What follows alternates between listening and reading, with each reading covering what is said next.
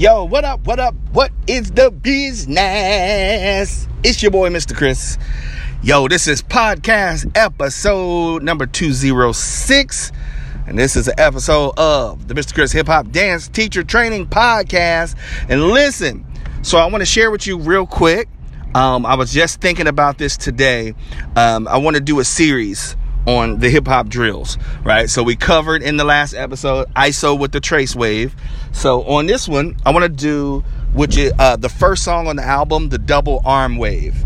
The double arm wave. So all of my dance teachers, make sure, first of all, make sure that you have the album, right? You're streaming it right now. Matter of fact, so pause the pod, go to Spotify, Apple Music, Google Play, wherever you stream your music, and type in Mr. Chris's Hip Hop Drills, right? Because these drills are going to be for class. And remember, just like anything, the drills are intended to help your students to get better, right? So you have to do them over and over again. You got to do it. You got to drill it. You got to drill it with them. And I know it's not the fun thing, right? It's not the combos. It's not the excitement. But if you want to see these drills happen, right, you gotta see it. You know, in order to get the results, you gotta do it every class. And so this one, I'm gonna call this part 2 of the series, which is the double arm wave, but it's the first song on the album. So it's the breakdown of the same arm wave that we've done before. So the 12-part wave, the 8-part wave,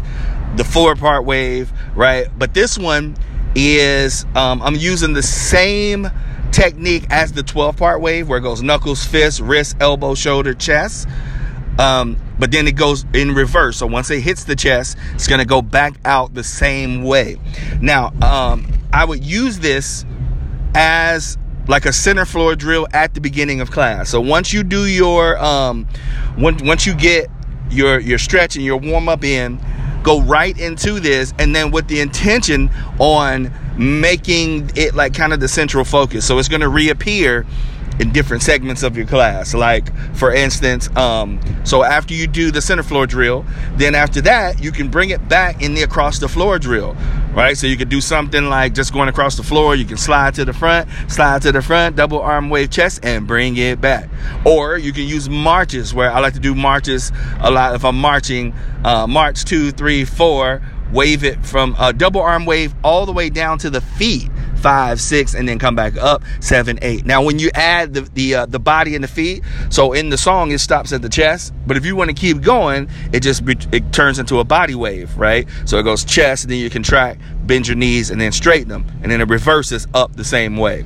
So you can use it like that for across the floor. And then, of course, just to stay consistent, you can put it in your choreo session. So if you know what I mean, and it doesn't have to be like 4 or 6 counts of 8 of waves, but just, you know, there's a section in there where you bring back the double arm wave just to say, you know, be consistent. So all through class, like they've started out, especially for if you have a recreational class and it's not like your same students every week, but you have new visiting students, it's always good to kind of, you know, like if your students know the wave already, you're going over it again. Like, all right, check this out. You know, we're going to go through this song again. And the good part about the song is you don't have to say anything. You can just put the song on. Like, that was kind of why I created the music, where I didn't have to do as much talking, but I can just play the song. And for my company students, it didn't, you know, I didn't have to, you know, they were disciplined already to know, you know,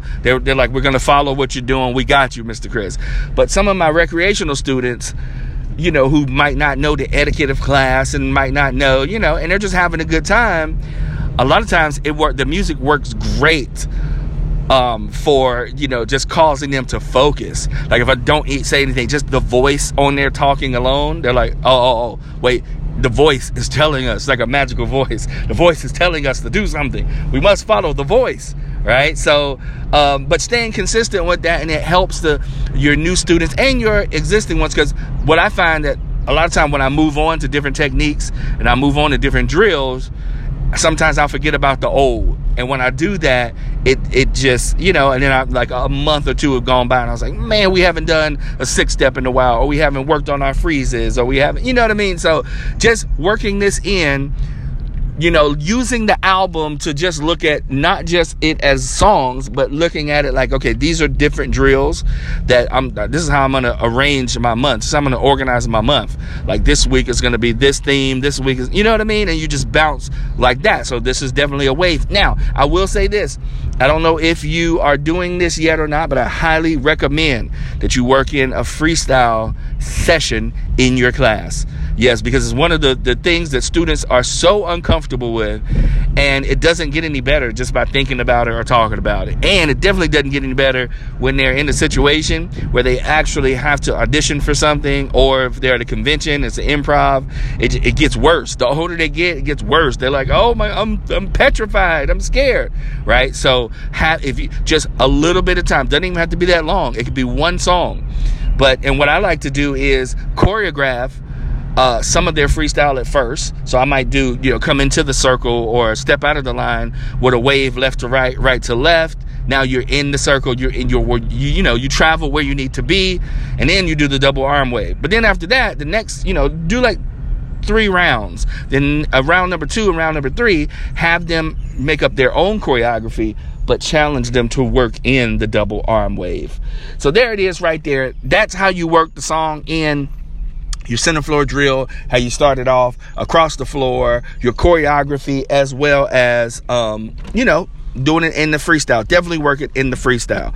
And you'll be proud. Like when you sit back and you look and you'll be like, you did it. You did it. You actually did it. It looked good. The deal is you want it to get smooth. Right? So once they kind of break it down and they have it down, the numbers in their head, knuckles, fists, wrists, you want it to be smooth because it's called a wave. So it should look like a wave. That's all I got. Listen, go download the music. Spotify, Apple Music, iTunes. Go to YouTube, however you want to stream it. But go check it out. It's out. Hip Hop Drills. And this is part 2 of the series, Drills for Class, the Double Arm Wave. Dance teachers, keep doing what you do because what you do is so important. And your boy is out.